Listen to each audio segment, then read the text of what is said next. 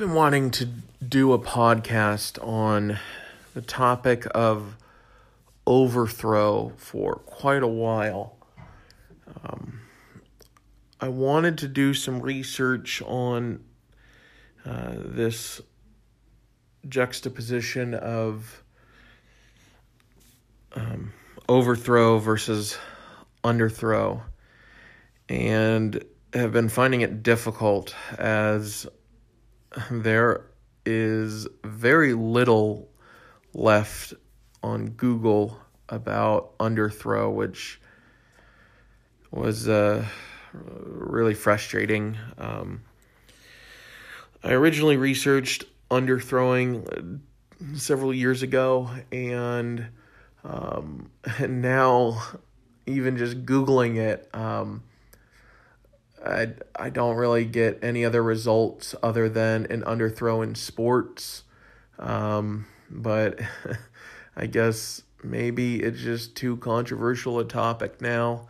I saw a Peanuts cartoon one time where I think it was Linus and Lucy were talking, and I might get the characters wrong. I'm not super familiar with those comics. I should be. It was two characters, and they were saying, like, there was the nerdy one and one of the girls, and was saying, like, they're not going to teach you how to, get around the rule. They're not going to teach you what you need to know to overthrow the school in school. And it's quite interesting because even though I'm badly paraphrasing that and butchering it to hell, if you can find that cartoon, please share it with me. Go to my Library of Consciousness at www.libraryofconsciousness.com and post it in my group. I kind of stumbled upon this about 3 or 4 years ago when I was researching specifically like libertarian and anarchy ideologies and wanting to explore that more, and of course dug into the history of certain terminologies and dug into what an underthrow was, and was quite fascinated to find out that overthrows are pretty much all we're aware of. Like when we think of how to, tackle tyranny, whether it's, an industrial titan or a government or, a radical leader of any kind, we think of an overthrow strategy. But what's quite interesting is you can find in history, Ben Franklin especially was very fond of the underthrow strategies. And these are kind of like the trump card type strategies. I mean that in the classical sense of the term, all current events aside. And this is like one of those things where an underthrow strategy is like, if you go to a knife fight with a gun, you're still going to lose to the person with a bazooka.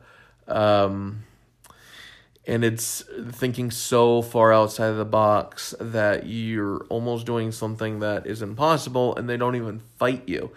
What's interesting is when I've dug into it deeper and started researching underthrows more and more in history, and I'll try and find some resources to share about this, but they're getting scarce, so I'm going to start looking for books to get and create, new content on this, because underthrow strategies, obviously, they don't apply to just, underthrowing governments, where if you Google, underthrowing, you're pretty much only going to get sports results. If you Google underthrow the government, you're going to get mostly sports results and like one meme page on Facebook about underthrowing the government. But it's really quite fascinating how sparse the information is on underthrowing, despite the fact that it plays a vital role in American history.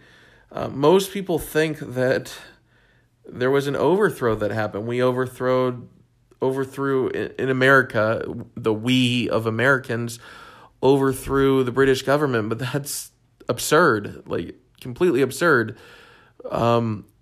They were about to come and just wipe us out if it wasn't for Ben Franklin's strategy to underthrow this effort by going to France. Most people thought that he defected and became a Frenchman, but he just was a chameleon. He was one of those people. He was almost like a political shapeshifter, and he learned to become French and gain the trust of French debutantes until he did the impossible and created a colonial French treaty agreement, and that by default led to America winning the war because we had been recognized internationally and we were allied with France, and England did not want to go up against France because at this time,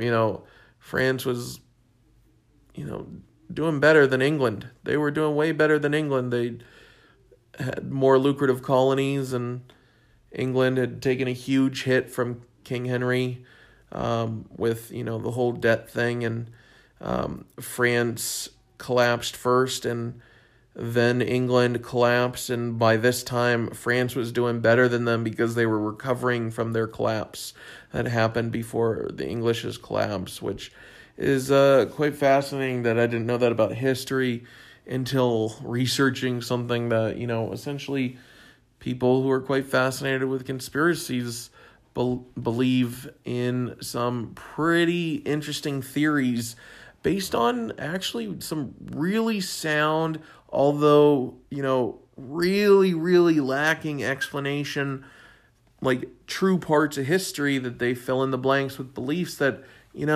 is cool. Like, they might be right, but, I can't really prove whether or not they're absolutely right or wrong, and that's not really the point of my research. It's just to listen to people that most people find uncomfortable and find a middle ground, find a way to communicate the uncommunicatable, find a way to communicate past stigma.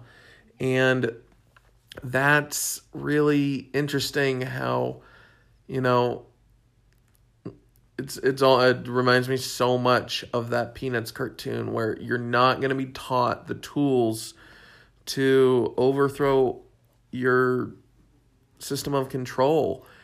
And it's becoming more apparent now than ever that an underthrow is a great idea for, I don't know what you want to do, but if it's being blocked on Google in ways that it wasn't years ago, then, maybe if you're fighting against industrialism, which also, let's be clear, that's different than capitalism. Industrialism is the bastardization of capitalism just as much as, big government is the bastardization of, a republic through the power of a democracy that even Ben Franklin was rightfully terrified of because he listened to Socrates, the father of the republic, and who, ironically got killed for dissenting against democracy. And these were things that, I realized me 5 years ago would have said, this is bullshit, this is just what you believe. And I'm like, now I'm like, I want to tell people, research it, but it's really crazy at how this information has gone. And I know this sounds like more than a belief than ever. So if you have any resources on underthrowing, please reach out to me in my group, libraryofconsciousness.com. And, if you're listening to this in the future, please find it at my.libraryofconsciousness.com or look for jace.libraryofconsciousness.com. And please find me and share with me what resources you have. I'm really, really interested in exploring this more, especially collaborating with other people who are interested in this topic. Underthrowing is real. I'm looking for any book references, video references, because it's really hard to find when it's removed from the best index that I have, Google, and that just makes it tough. So I'll probably try DuckDuckGo next, but we will see. And if I find some stuff, I'll put something together, maybe put it up on Library, LBRY. If you haven't checked out that platform, look for our channel at TED, TED, and we'll see what we can find. Thank you for listening to this one. This one is kind of different from my other juxtaposition versus juxtafication podcast. It's quite short because there's not much to go on right now. So I'd love to do a follow-up because, underthrow and overthrow are really, really fascinating parts of strategy. And if we only know of one, we don't know really the practical value of the other if we're completely unaware of it. But what's interesting is when we're always in a constant state of struggle with overthrow and we think that, we have to find somebody powerful enough to overthrow. No, this is how tyranny transfers control. And underthrow is actually how you avoid tyrannical shifts of power and control. This is really interesting. This is why, the founding fathers of America talked about it so much. And I'm probably going to have to do a deep dive on some of those journals and discourses to put something together. And, if you want to help me do that, please reach out to me. My podcast on Anchor, send me a message on there or shoot me a message at, libraryofconsciousness.com or post something on the wall there. And I'd love to put together a research team on this and see what we can find. And I could, get a documentary put together on this and put it up on Library so it's uncensorable.